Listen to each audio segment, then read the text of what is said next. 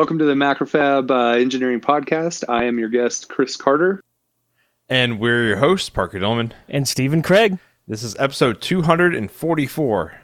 Chris Carter is the owner of Mercury, Inc., a design consulting firm with expertise in electrical, mechanical, software, and firmware development. Thank you so much, Chris, for coming onto our podcast. Yeah. So, why don't you give us a quick little rundown of Mercury, and then we'll get into the topic that we're going for. Yeah, no problem. And about you. Okay, I can do both. So the company Mercury Incorporated, primarily we do electrical, mechanical, and software engineering. Yeah. So we what we really do is we slide into a company where they need us. So we offer staff augmentation, we offer basic consulting, but a problem comes up, they call us and say they want to make this product, or they call us and say we've made this product and we just need to make this mod. Whatever it is they need, we slide the right people into their team and either design it for them or fix their problems, manufacture it, make the little parts. So we've had customers where we just do a quick wire mod and turn their board. And we've had some that literally come to us with a napkin with an idea they wrote down during lunch on. And we take it from concept to completion, box build, all the way out the door to shipping and distribution. So that is essentially what the company does. Me personally, a little bit of background and history, I guess. When I was really young, my aunt called me and asked if I could fix her VCR. I told her no, but then she's like, "Well, I heard you were good with electronics." So I asked her. I just clarified, is it broken? Right? Like I can't make it worse, right? And she told me no. So I tore the thing apart. You just had to set the time on it. Yeah. No. Actually, what it was is she had eaten one of her tapes, right? So I had to reset the time and pull the tape out of it. But I when I dove in there, I saw this green shiny thing with crap plugged into it everywhere and silver shiny stuff, and it seemed like there would be a reason why each of those components were there, and what was going on behind it, and those little like roadways between it had to mean something. And so I just kind of got interested in that stuff, and from that day on, I took anything that came across me apart. If I got something in my hands, I just tore it apart and looked into it, and just kind of reverse kind of understood whatever was going inside of it. And that carried on until I got out of high school, and people just started asking me questions. Like, I actually went and got a database job doing software development and database administration at a company called Melaleuca in the town that I live in. And they just kept asking if I could do stuff like, "Hey, Chris, we want you to do this." Okay, I would jump in and do that thing. And it just worked out well for me. And then I would start getting external calls. I was on Rent-A-Coder for a really long time, and people would call and, I would just tell them if I felt like I could do it, I would do it. Even if I lost money, I would accomplish that thing. And, it built up a lot of experience. I made a lot of mistakes, and all of those mistakes are essentially how I guess, give good answers now. Right. I've screwed up a whole bunch of stuff. So now I don't screw up people's stuff anymore. Yeah. Just out of curiosity, do you think that makes an engineer or a designer or somebody who works in a field like yours, do you think that's almost required, should I say? Yeah, I think there's two parts of it that's required. The first part is to make the mistakes, right, and go through that and learn I don't know that I always call them a mistake. Sometimes I purposely break stuff, right, drive it to failure to see what causes it to fail and make a better solution. But the second part of it is realizing that your mistakes aren't mistakes, right? Like they are learning opportunities, schooling opportunities, and if you approach it from that perspective, it's not like, dang it, I just screwed up. It's like, great, I can prevent that from happening to the next customer down the line or to my next side project I'm working on. For sure. So did you go to college for any of this? Well, yeah, no. So I did register and go to the university for one semester, and I have a few credits from when I was in high school, like AP classes. But in retrospect, I did not go to college and become an engineer. I actually couldn't figure it out, couldn't work out how college kind of operated. It just like blew me away, and I couldn't connect all the dots and get what I needed done. And so I kind of just left and started doing what I said, right? Like answering people's questions. If I thought I could do it, I would take care of it. And it just got more and more involved and deeper the questions that people would answer me, until finally, somebody asked me, can I do firmware?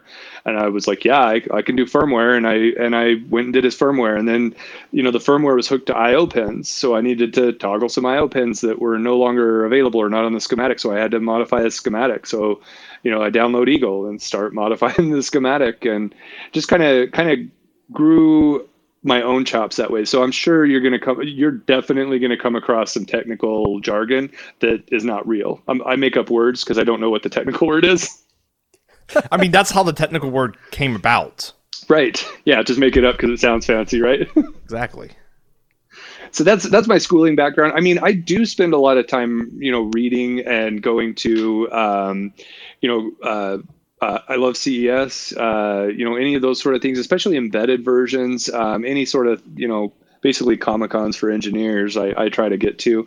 And so it's not like I don't know how to learn. It's just that organization of college and that sort of thing. And then when kind of looking back in retrospect, I'm super glad I don't have like a ridiculous amount of student loans to overcome.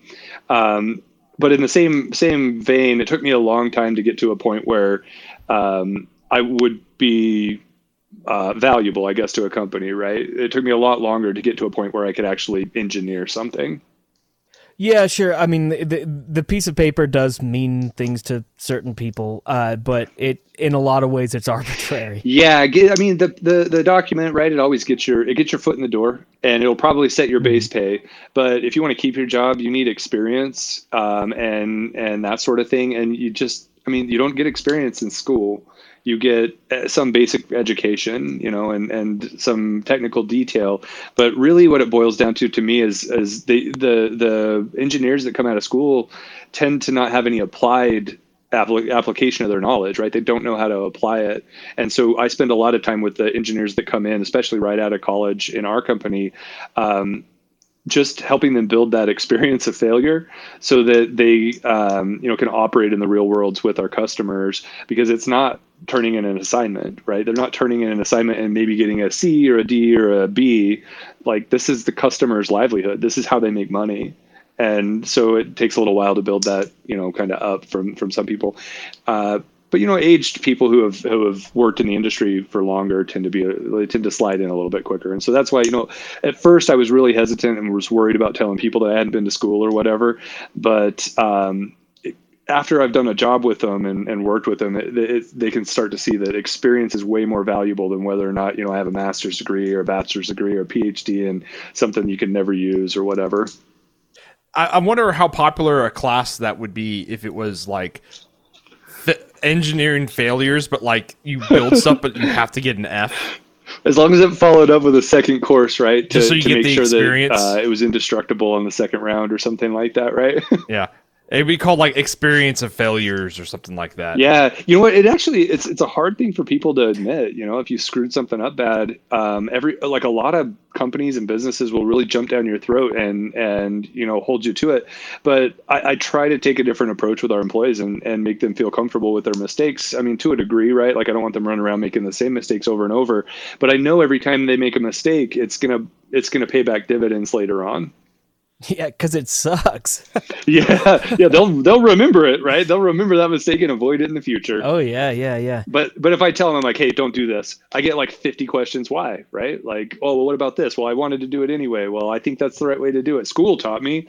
And really, nothing says test your battery charger before you plug it into a battery like a building on fire, right? You forgot to put an overcharge shut off on your battery charger, and you come back in and the whole building is smoking. That I'll never forget. Right now, when people send me a battery charger, I test that thing before I just plug it in and leave it for the night. Wait, don't tell me you came to a smoking building. Oh yeah, I still have the chair. So it didn't actually burn the building down, but I had a guy submit a battery charger for me. He told me everything was done and good, just solder it up and give it a test, and I did solder it up and gave it a test, and it was actually a multi-cell charger. So it had 4 lithium polymer battery cells stacked on top of each other, and what ended up happening was there was no overcharge protection. So the top battery got hot, then it got a little too hot, and the second battery melted. And when it melted through to the second and first battery. And when it hit the first battery, it blew up. It blew molten copper and lithium all over the room. And occasionally, it was in our build lab. So occasionally, I've got all these little like component drawers, right, that you can open up. I'll go back in and open a component drawer, and smoke will come out. Even still, it's like 15 years ago when I set that thing off. My wife hates me. I've got the chair that Wow. took the brunt of the damage, sitting in the server room, and she is pissed that I won't throw it away. It's like remember to test the stuff people send you. Don't just walk off and assume it'll work. I that would be amazing if you were sitting on that chair right now. It's not comfortable. It's not a comfortable chair. That's why I was in the build lab in the first place. Oh, that's great. I guess that's a hell of an intro. Yeah, I guess I got a little out of control there. So anyway, no, it's great. That's fantastic. So I guess we can move on to the main topic that we were going to get into today, which was DFM for PCB assemblies. Yeah, I think it's a little bit more than DFM, but we'll just call it that. We'll call it that. Yeah. Okay. So, and I think this is going to be a multiple part podcast too, because we have like 10 things on this list, and we're probably going to scratch 2 of them this episode. So we'll definitely have to have Chris back on later. But the first one is industrial design. So what does that mean to you, Chris? So to me and to the handful of customers who have brought me industrial design think I can make product, industrial design is kind of it's not exactly what it sounds like. At first I would have thought industrial design meant hardware or mechanical engineering, but it turns out industrial design is really just like art, right? So like somebody draws up your part, your product, the 3D printer you're going to make or whatever. And the funny thing about it is when they draw those up, it's usually an artist that does it, not a CAD designer. And so what we end up with is a wire mesh of maybe 5 or 6 lines that has an image wrapped around that mesh. And they'll come to us and say, we'd like to build this product. Look how great it looks. And there's no dimension. There's no size, there's no material, there's just like some great looking art, right? Don't get me wrong, industrial design is my least favorite thing because I can't do it, but it's the most important part from a customer perspective, right? What you're selling to your end customer, they have to love how it feels, touch, tactile, all that sort of stuff. But industrial design is not sufficient to fabricate a product or a part. If you bring industrial design to a manufacturing party, what you're going to end up with is a list of contacts that can fab each component, the plastics, the electrical, the mechanical, and all that sort of stuff. You really need to take it that one step further and go into actual mechanical design and mechanical engineering and electrical engineering if your product calls for it. You know, I think it's funny because it's very parallel to the classic idea of you got architects and civil engineers where an architect draws up something, gives it to a civil engineer, and they're just like, dear God, how do I make this? Yeah, that's exactly how I look at industrial design, right? Is it looks right on the computer screen, but it's not fabricatable. For sure. So how do you fix that? So again, I think it comes back to customer engagement. So I have had a couple of customers bring me their industrial files and ask me to manufacture them. And it turns out that that's a human issue. They didn't realize that they had and needed the build files. And so at that point, it's just a matter of navigating back to the engineers and finding what we need to fabricate. And then working with that group to get what actually needs to happen to produce their art. I have had a few people come to me with those wire meshes and ask to build it. And to be honest, those engagements are more expensive in terms of like the overall cost of an engagement. But in terms of that customer's experience and cost from industrial design to completion, right? Shipping to the customer. It's always been my opinion that you get a better result if you use one engineering group that is capable of doing mechanical, electrical. Industrial is less important, but industrial, if they can do it, and then your final assembly, right? DFM and manufacture. And what you get if you can find a single consolidated group is you don't spend a lot of time with different engineering groups and meetings transferring ideas and knowledge. You get the opportunity to have fewer engineers have a deeper understanding of your product, and the more they understand, the deeper in they can get. I was chatting about an alternative product we were building a while ago, and we actually deployed into firmware in a little IoT tag code that made our database more performant, right? Like, we wouldn't have been able to do that if we'd outsourced electrical engineering and said, make the IoT device.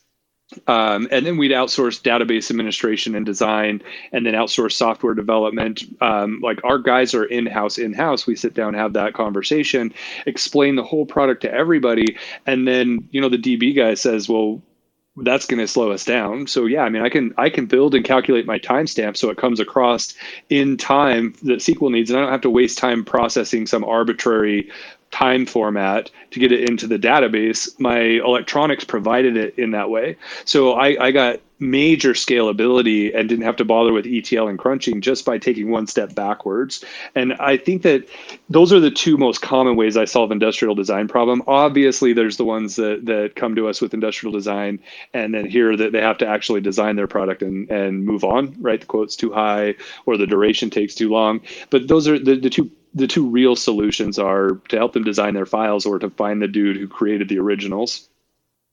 That being said, do you prefer if you kind of get control, or if you get more control over things? Is that what you usually try to steer for? Yeah, it actually depends on why I picked up the project. Are you familiar with the Con Marie method?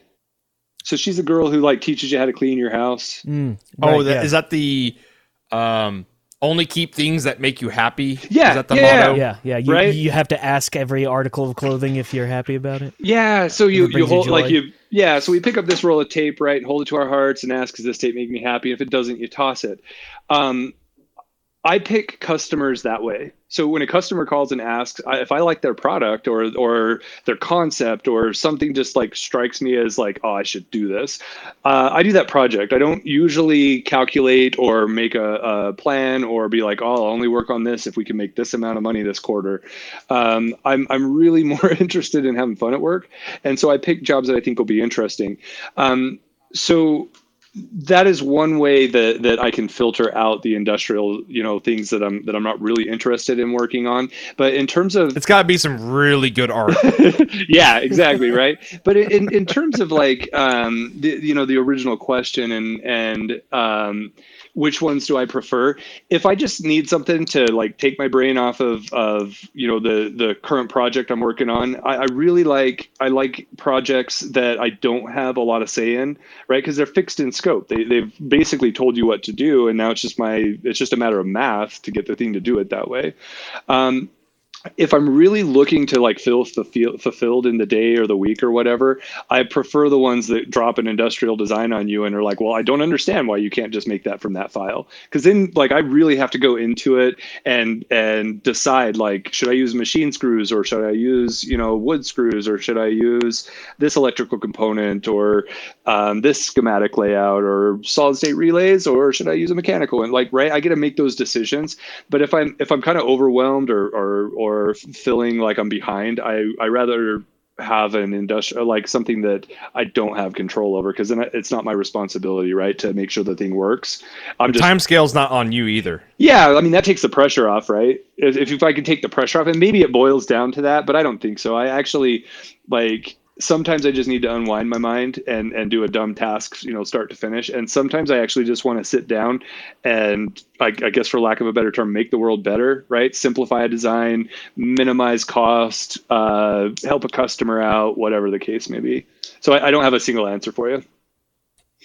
I think that's going to be the answer to most of these that's questions. The trouble is like it's definitely scope related and project related, but generally speaking, there's usually three paths. No, expensive and cheap, right?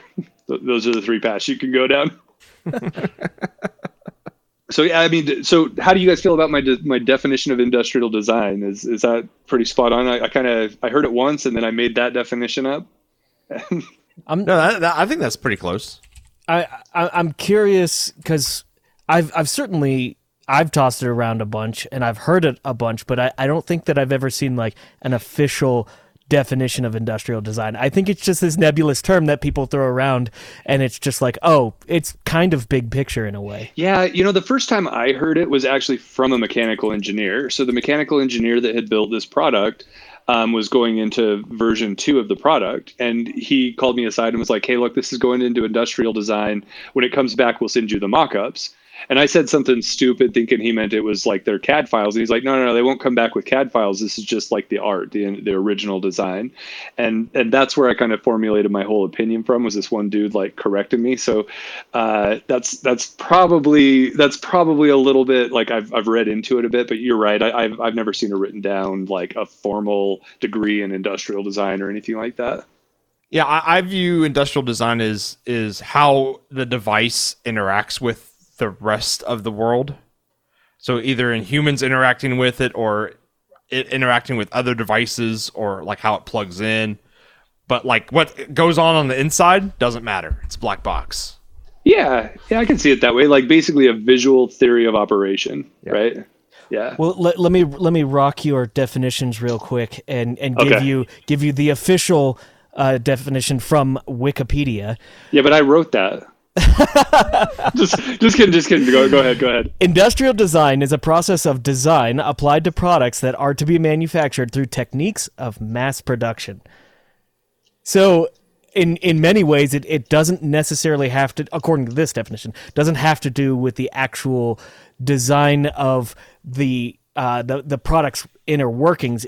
This definition is more about how it gets mass produced. Interesting. So really then it would be more like what we just talked about would be more like a mock-up, right? Like an art mock-up.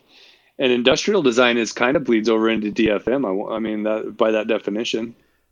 I mean, so says Heskett in 1980. That's what that source is from. Oh yeah, way up to date, right? Sure. Yeah. Wikipedia, it's the source of all information. I was close enough, right, for the purposes here. I think in general, like whenever I hear industrial design, I think my mind leans a little bit more towards system design, where instead of the part that I'm good at, I'm thinking about all the parts.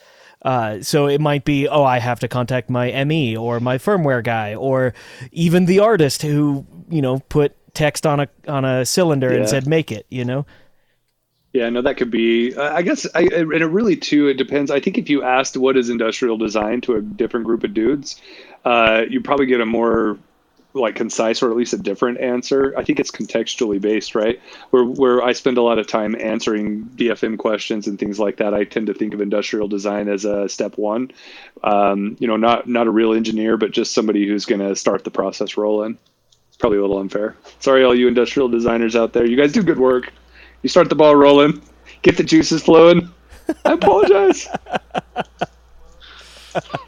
Well, and so for DFM, I think DFM in so many ways is reliant upon somebody who's done the job before.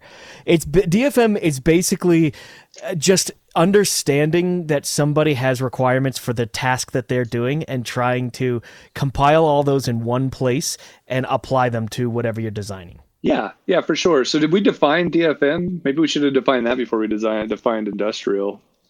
We can do it right now. Yeah, sure. 24 minutes into the podcast. 24 minutes in. Well, maybe you should just check with Wikipedia first. Design for manufacture, right? So to me, design for manufacture takes an existing product, usually an existing product, and modifies the steps that it goes through so that it can be manufactured in an auto or semi-automatic fashion. That's how I look at DFM is if you can take that back into the industrial design and into the mechanical design, you should at all costs, and try and plan your design around not needing to build those efficiencies in later. But that's essentially what I consider it to be. No disagreements? I would 100% agree. Yeah. No, I think it's concise. That's good. Yeah. And speaking of basically that definition of DFM, the next topic, special assembly, is what you should be avoiding. Yeah, breaking the DFM. It breaks DFM. Yep. So if you're mechanical or you're electrical, right? Like avoid special assembly, like Parker said, right? Like a good electrical example would be board to wire. Right? Use a connector. Don't use soldered wires directly to the board. That'll almost always be a manual process, or at least an extra machine that needs to be brought into the mix. And then, mechanical, you could talk about things like screw bosses versus snap fit. If you need screws, that's one thing. But if you don't need them, don't put screws in the system because somebody or something has to turn them, and that takes time. And it doesn't sound like a lot until you turn, 200 million screws and get charged 1 penny for each of them. It adds up definitely in industrial or in DFM. And so, yeah, I guess that's definitely some of the special assemblies that I've come across. Board edge connectors, like roll your own board edge. I'm thinking like Nintendo cartridge style sockets, right? That people just want to cheapen up one half of it and they make their own PCBs. The leads, especially if they're not designed for that many insertions or removal, it's fine for one time, especially if you're going to solder it or tin coat it or something. But multiple insertions, buy something. Buy a connector that costs you more than it will cost you to repair it. Or costs you less. Sorry, costs you less than it costs to repair it. Or troubleshooter DFM. Special assembly, the other things that can go under special assembly would be things like plan for the ability to make contact to your root firmware or root device from outside. So whether that's over the air firmware updates on a Bluetooth unit or a special connector or a bootloader on a USB device or serial device or something like that, like you can avoid special assembly by designing your jack or connector or programming port directly into the enclosure and PCB. Take a few steps backwards before you take that step forward and design the circuit board, and think about where that circuit board is going to go and what you're going to need to do to it to make it function. And then seriously think about the day when you get 600 of them back and you have to evaluate all of the 600 for some unknown bug. That's really how you should be like planning and designing ahead of time. Or you get them and you have to take them all apart to reprogram. Yeah, so that's another reason to not put screws in, is if you're the one that has to take them apart to update the firmware or to program them because they didn't come out of the factory programmed. Yeah, that bleeds into DFM in general, but special assembly, you can. So this is counterintuitive to the topic, right? I just said avoid special assembly, but in some cases, a special assembly process may be less costly than like RMA process. I think another thing that can be added to that is if you look at your device as you're designing it, ask yourself the question: does this require a tool that just doesn't exist at the manufacturing facility, or does this require a tool that you have to design and provide to the facility? Like, get rid of that. Don't do those. Or if you have to do them, have a very good reason for it. Right, and be prepared for it. Custom lead forming is right up there for that. Yeah. For the whole parts. Or something like exactly like you were saying, Chris, with connections of some sort. If a connector, if just sourcing a connector and putting that on your board fixes the need to have a special jig for you to put boards down and wire them together in a special way, that is superior almost all the time. Yeah. Actually, Steven, you built that like last week. My thing? Your potentiometer board. Yeah, absolutely. Yeah, I got rid of 7 cable assemblies and dropped it down to 2 by just going with special connectors and an extra PCB, which is significantly cheaper. Yeah. Well, and that's something too, like when you're talking about special assembly. So maybe you have like a wire-to-wire board interface, right? If that's required and you can't use a jumper, at least use breakaway cables. So we got into this complicated build with pneumatics and electronics and routing the wires around everything without EMI and all that sort of stuff. And then the machine moves, right? Pneumatics.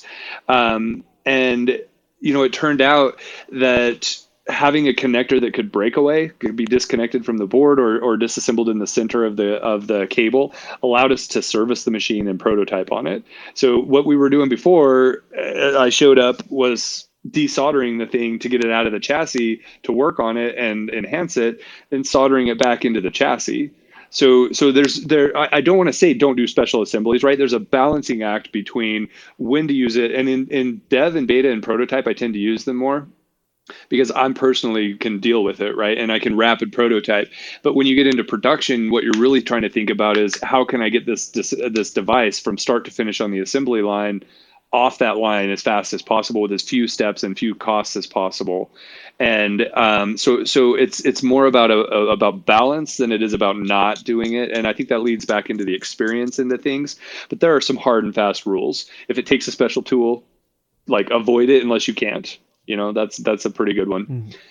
I hadn't thought about that. I hadn't thought about the tooling side of things, because usually what I end up doing is pointing out that a tool is being used and not actually turning it, right? And then we design it out. So I hadn't actually thought about the tool itself being something you should avoid, but that's actually a fantastic catch. Well, and tools are not necessarily an issue. Like if you're getting something done at, say, an electronics manufacturer, you can expect that you could call out a number 2 screwdriver, and there's a really high likelihood they'll have that, right? But some weird, like, I don't know, star-shaped, driver, you're going to provide that. And you're going to provide that plus extras for when they lose them or they break or whatever, and just be prepared for that. Yep, that's absolutely right. The tools will disappear for sure. And, to be fair, tooling can extend beyond a pair of channel locks or flush cuts or something like that. A programming jig is a tool. So if you can avoid the need for a programming jig, do it. So one really good way of doing that is reading your spec sheet. Like, read the spec sheet at least on the ARM controller or the processor you're using, because that dude almost certainly has a UART bootloader or an I2C bootloader or a USB one or both or all three. And if you can batch in on a pre-existing thing, you don't need JTAG hardware, you don't need anything like that. And I'm sure people would argue with the JTAG side of things, it's faster. Yeah, but not if you do it right. I mean, you can do a UART programming just as fast as you can do a JTAG without all the overhead. Well, and every time I've messed with JTAG in production environments, those 10-pin little tiny connectors get destroyed so quickly. Yeah, well, and they always want 50 panels 50 units on the panel, right? And you're supposed to like jam 10 10-pin connectors in 50 spots on a little tight deal, and then you've got like cable routing. The jigs begin to get really complicated, but you can multiplex a UART line all day long. Right. Going back to what you were saying earlier, where thinking about the life cycle of your product in terms of like assembling it and then out the door, is combining that with what you said even earlier before that, which is thinking of the entire life cycle of the customer using it in RMAs and how you're handling that in your special assembly. If you can afford, basically, if one of these things breaks and you can just throw it in the trash can and give the customer a new one, then you don't have to worry about ever taking it apart. But there's only a few companies out there that do that. You know what, though? There's something that people don't usually think about. So you fine. Let's put a battery in there. Let's put a primary battery in, and we'll just toss it when it's done and make this a reusable product or a repurchasable product, right? That's our business model. Okay, that's awesome and great until some city calls you up and is like, dude, we have 200,000 of these in our landfill full of batteries. Come get them. Then, you need to think a little bit ahead of, like, so it's not just your product life cycle, it's its death as well. Can it be recycled? Should it be recycled? Should it even, like, should we have put a rechargeable lithium polymer battery into a throwaway device? Or should we have picked some other way of powering it? Or should we not made it throwaway in the first place? So there are some worldly things that can come back and really bite you in the ass from a corporate perspective. You don't want to be, a Fortune 100, $5 billion, a year company that the EPA finds, all your shit in a landmine somewhere and is like, that's not it. That's not the spot for disposing that. Right. You'll pay the fines and the recovery. And then you'll wish you hadn't you hadn't welded the thing shut or whatever the case may be. That's something that is not thought about very often. Is let me see, DFR or DFS, which is designed for repair or designed for serviceability. Yeah, really, though, design for serviceability actually is probably a more important thing to talk about when you're talking about RMAs, because if you design your product in a way that requires an RMA, that is way more expensive than, so blend that into special assembly. If you're going to get more RMAs than your cost for having a breakaway cable so they can send you back the front panel instead of your whole washing machine, right? Like something like that. You definitely, there's still some hard and fast rules that you can kind of focus on, but there may be a good reason to break away from some of those. If you look at the baby stage of your product, the prototyping, the completion, and the consumer usage, and then the returns and the final destruction of the product, and if you're responsible for it. Certainly countries, if you're going to be international, this scope gets a little larger, right? Because Europe has different destruction processes than we do here, based on the chemicals that are in the plastics, some semiconductors, tons of batteries. Everybody has different rules about disposal of batteries. They're all generally the same, but destruction in Europe is different than destruction of primary cells here in the States. And thinking about all that stuff saves you these headaches later on down the road. Well, even that, if you have to recover or dispose of the battery, it helps to design something where you can open it up and get to it. Oh yeah. That is true. Like if you want to make a hermetic seal, overmold, hot plate weld, gaskets and screw bosses and things like that can work too. But if you make the decision to overmold, you only have one decision to get it out. There's only cut that out, right? If you hot plate weld, it's still kind of the same. You can use a laser and cut it out. But if you put screw bosses in and your primary concern is serviceability and recyclability, if your company prioritizes, recycling, then put screw bosses in, because screw bosses will always make things easier to recycle. I'm imagining like you turn the device over and it says "hit here with hammer to recycle," and you hit it and it just explodes into all the primary components. Yeah, that's some serious DFS right there. Mash me. Yeah, that's a good idea. In case of recycle. Yeah. And the battery just pops out. Yeah, batteries are... No, it's actually... The funny thing is I do a lot of automotive work and do a lot of retro modding of vehicles. And that's actually the one thing is I think about when I'm putting stuff together and modifying things is how in like 4 years am I going to service this thing?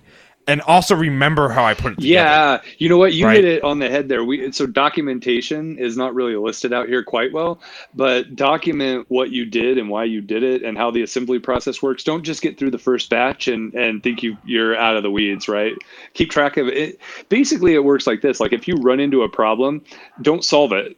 Like document it first and then start your solution and then document the solution. If you start with the documentation approach, you can always come back and solve the problem later. But if you don't, you'll have that problem every time you order. Oh, come on. That's no fun. Really? It's almost like I've done that a couple of times. Maybe you know what, Steven, maybe you just haven't done it enough. That's the problem. Yeah, I want to get to the solution. You get moving. Yeah. I'll be honest. When I'm engineering, I am not the documentation dude. I am a bad offender.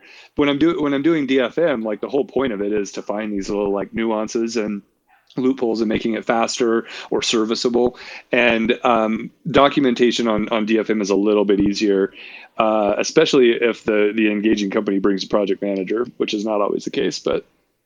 You have someone to bug you if they have a PM there. Or someone to translate for me, right? I rattle off a whole bunch of nonsense words and make up some stuff, and then they just come back and get clarity off the video recorder or voice recorder or whatever. So right under documentation, like change logs. Absolutely, keep track of where you were at, what you were doing, and make a revision program, right? So that if you need to make a version 1.086 again. Like you can fab it with the notes, and if it's 5 years ago, you can still bring it back to life and manufacture that thing. The auto industry does a pretty good job of documenting and leaving that sort of stuff so it is serviceable. And so if you need examples, use the automotive industry. Go buy a Chilton or download a Chilton manual and look at those, and they'll show you how to assemble it, what the theory of operation is, why you put this in that place, why you decided on screw bosses instead of overmolding. So keep track of all that stuff, because you even if you remember it, you're going to forget it. I forget all the great ideas I had all the time.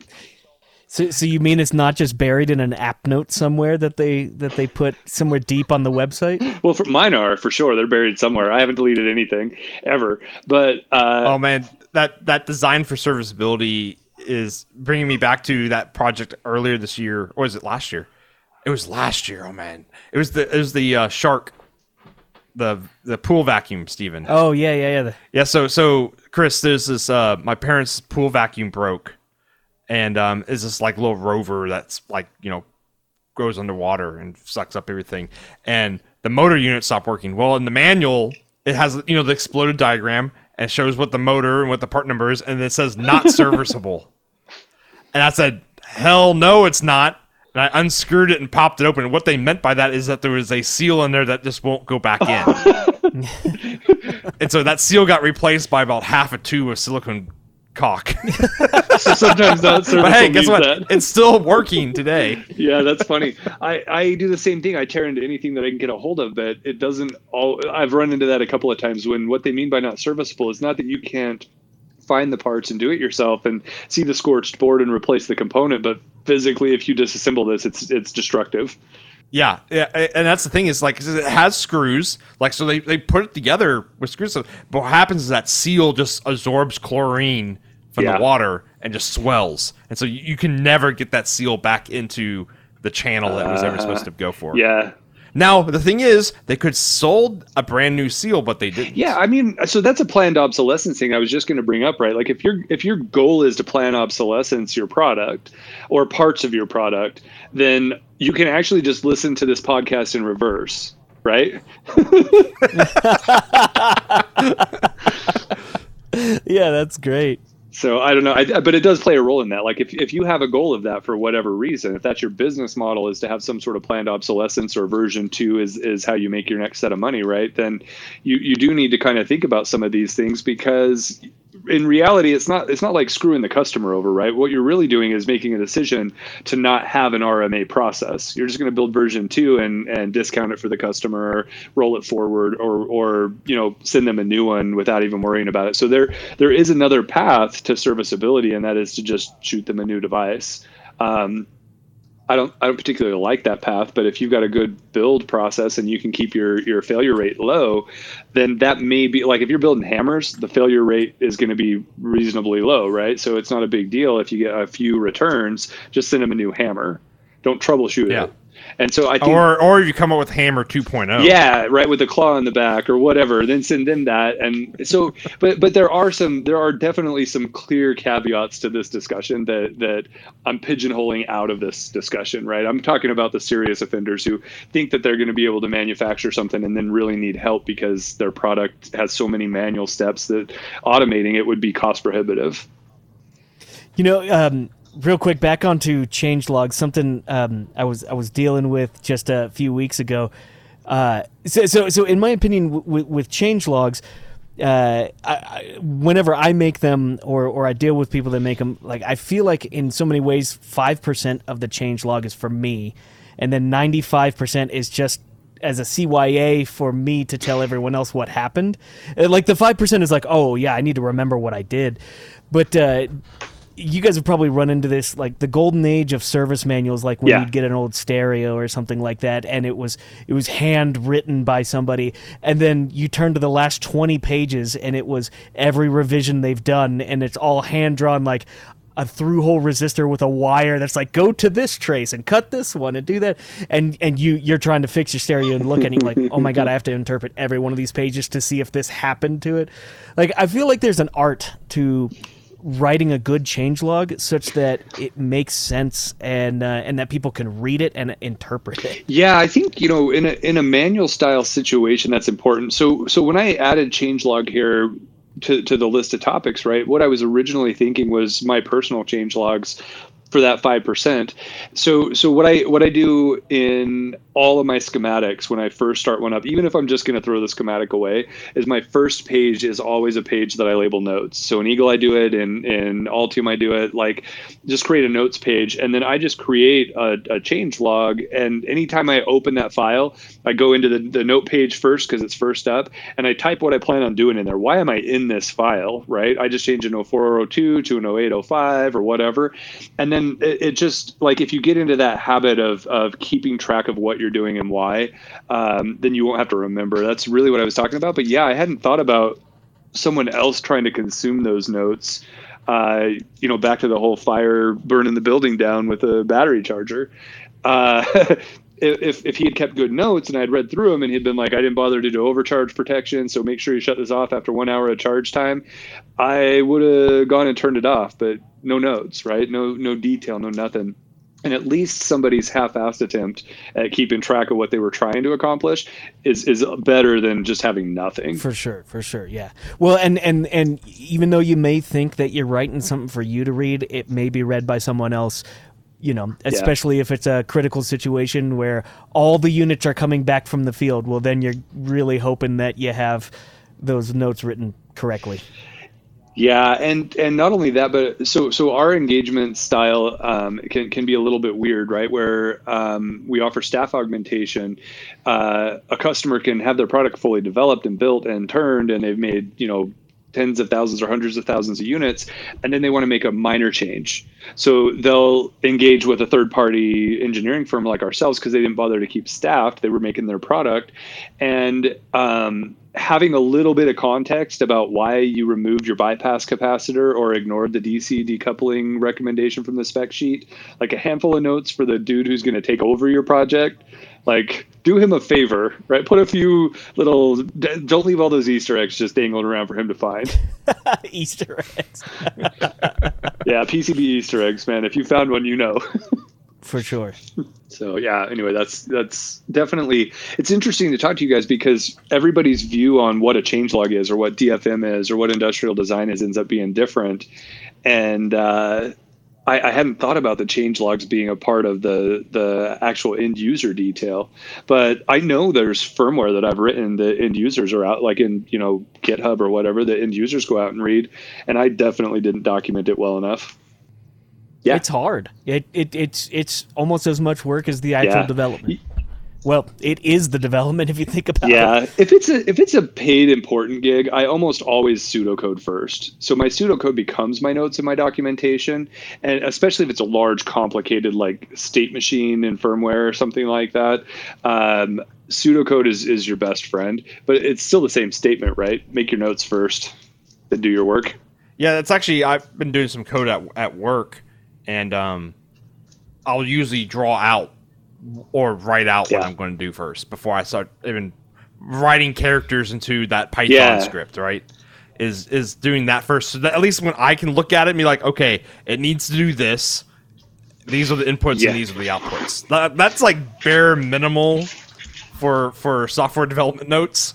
Yeah, the one exception I would say to that is fit testing. So occasionally somebody will call me up and be like, hey, I need, to dissipate 250 amps at 50 volts into this motor, and you go back and look and the details of the component and the device are not completely adequate and capable for it. I just lost my train of thought. Why was I going down that path? All right, next question. I lost my train of thought on that one. Well, I'm interested now. Have you had a customer that has given you multi-thousand-watt motor controller things? Yeah. I mean, like we don't have that. So yes, I have one customer, and this was a mechanical thing. There is a design for it's planned obsolescence, but it's in a really stupid location. So power substations that will be distributed around your city, right? They have these mechanical arms that can be pulled down and disconnect the high voltage lines, right? But there's a stepper motor that is attached to it that actually does the articulation of that arm through a neoprene washer that's designed to fracture after 3 or 4 cycles, like iterations of opening and closing. I don't know why they did that. I don't know if it's on purpose so they have to touch that, or if it was just like somebody just shoehorned the neoprene washer into that thing, or what the heck was. But we printed out using a bunch of different, we've got a Formlabs 3D printer here. So we went through a lot of their different high temp and industrial resins and printed it in like 5 or 6 different ways, and rebuilt the gearing mechanism inside these industrial arms. And they're using them in production now to basically save their servicing. So when they get a failed part, the substation still sends them in the gearbox, and what they do is drop in the new fixture and replacement and send it back out, and then they never get them back again. They're starting to get RMA calls where they're wondering why their parts haven't broken yet. Rather than actually asking to send it back in and what we're going to do about it, they'll call up and be like, hey, shouldn't we have sent you like 10 by now? And I suppose that's a good problem. Yeah, so that was more on the mechanical end, but yeah, there occasionally you get some crazy requests like that. The mechanical ones tend to be more weird than the electrical ones. Like we've got some really weird requests for like bone cutters, crazy shapes that like go into your shoulder and like spread the skin as they're drilling in, and then can like clean out the cavity to do a shoulder replacement. And the designs are like elegant. It's really cool to see how they make those bits fold into this little tiny incision that would go into your thing and then spread out like an umbrella and cut you to bits and then fold back in and come out. Really, really cool stuff on the mechanical side. Crazy. Gross. Yeah, gross and crazy. I want to talk more about neoprene washers fracturing. Neoprene washers fracturing is less disgusting. Yes. Yeah. It is interesting that would have been design. That must have been a design oversight or something. Well, you'd think that, but I mean, they're using them everywhere, and on like a 2 to 3 cycle thing, like across the country, they're breaking all the time. So I don't know if it was like forces them to plan maintenance and gets them in, and what? Maybe it's for carbon contact clean off or something. Or we doing government contract conspiracies. I was just about to say potential nefarious action there. Well, okay, now, so I'm gonna have to process that. I don't usually on the electrical. I go pretty crazy on the conspiracy theory side, but I'd never thought about it in our field. So now I'm gonna have to actually put some thought behind that. I mean, if you design something to break the electrical grid or to break regularly on the electrical grid, it will guaranteed sell. Like it just you're guaranteed. Like that's not something they're gonna let sit around. Well, now I'm gonna have to start watching my back, make sure I don't get like sniped on the way home for fixing the problem. You got to find what senator is in that district. Yeah. Yeah, that's funny. What senator did you just make really angry? Yeah, no kidding. Huh? Yeah, I hadn't thought about that. Now I'm sitting here wondering if there was an actual design reason. See, if they put the notes down, then we would have known why they purposely made that break. Exactly. Well, because neoprene's very good at water resistance and slippery, right? And keeping moisture out. Yeah. So and vibration stuff. So it's like why? Yeah. I don't know. I mean, it should have been fine. I mean, they just needed to make the plastic like a tiny bit harder. But basically, when like that solenoid kicks over, when the actuator moves, it reaches over and slams against it, and that's why they're shattering, they're fracturing. It's actually like a very fast motion to kick that arm and pick it up and move it. And I just can't imagine why they wouldn't have. I mean, they knew that impact would happen. It has to have been planned.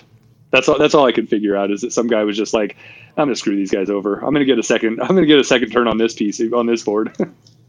No, that's it's the same company who sells them also services them. Yeah, that could be. I actually don't know the servicer. And they were also the designer. I don't know the servicer. So they were saying, these are big industrial things. So if you have to service them after 3 or 4 uses, that's normal in quotes.